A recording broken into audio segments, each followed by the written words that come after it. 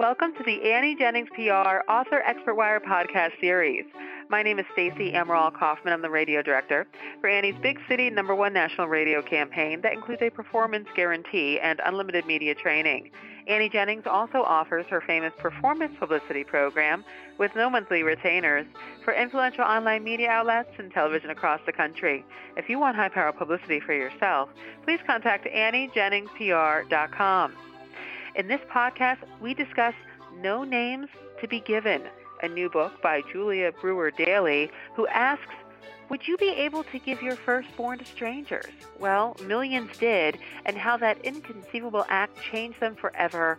That is the story of this novel, with Southern voices, love exploited, heartbreak, and blackmail. Again, Julia Brewer-Daly, welcome. Thank you very much, Stacey. Well, thank you. And why don't we start off by talking about the idea of this book? Again, No Names to Be Given. Where did it occur to you? What prompted it? No Names to Be Given is memoir-like in that I'm an adopted child from a maternity home hospital in New Orleans, and so is the premise of this story about three women who meet in a maternity home hospital in New Orleans to relinquish their babies for adoption in 1966. And I've carried this story in my mind for 40 years and just this year completed the manuscript.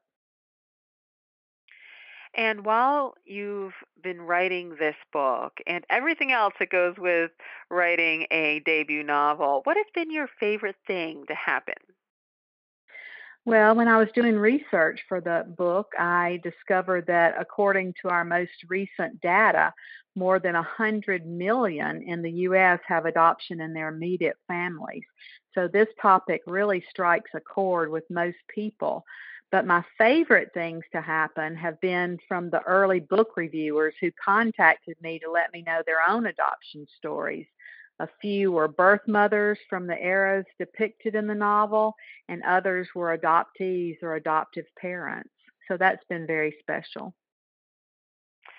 And so they must have really resonated, like you said, with the novel, with the story, with the themes, and maybe even some of the characters. What was your process like in creating some of the characters within the book?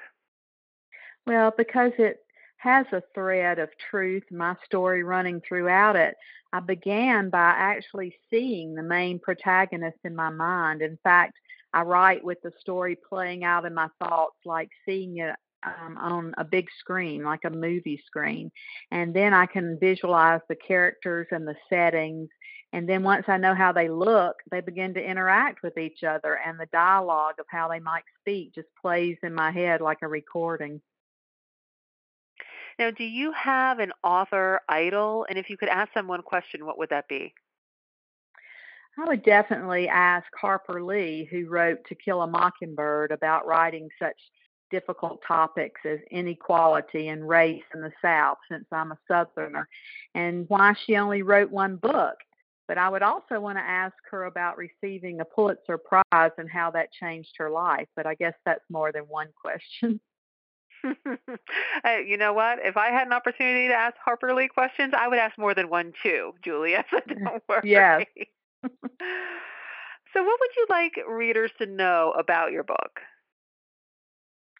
Well, this book has been a long time coming, and because my own life is woven throughout the fiction, it's personal to me.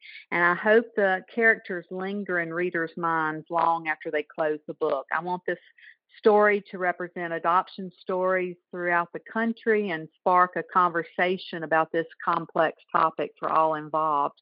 And also, there are 125,000 children in the foster care system.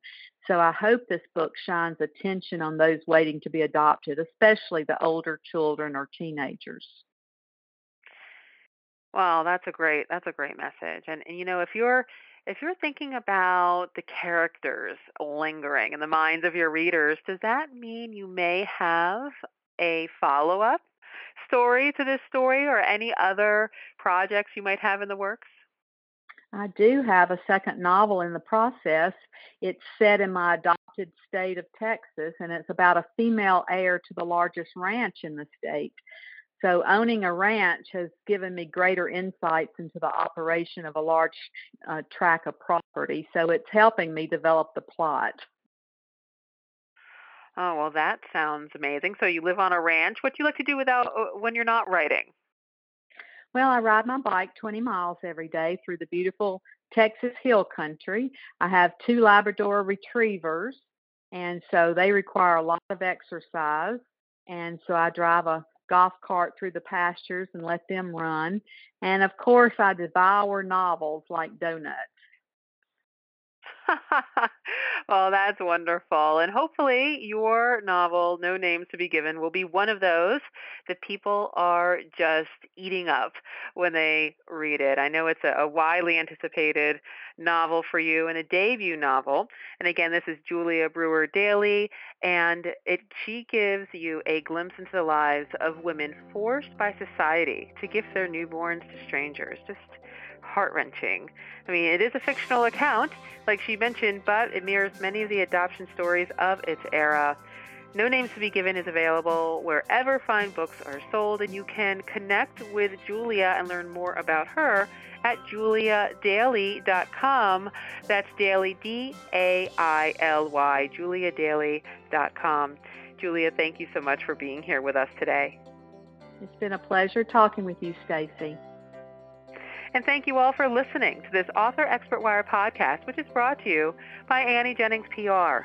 Visit AnnieJenningsPR.com to learn how you, too, can enjoy high-powered, no-retainer publicity to build an influential brand and achieve your marketing PR goals and dreams. Till next time.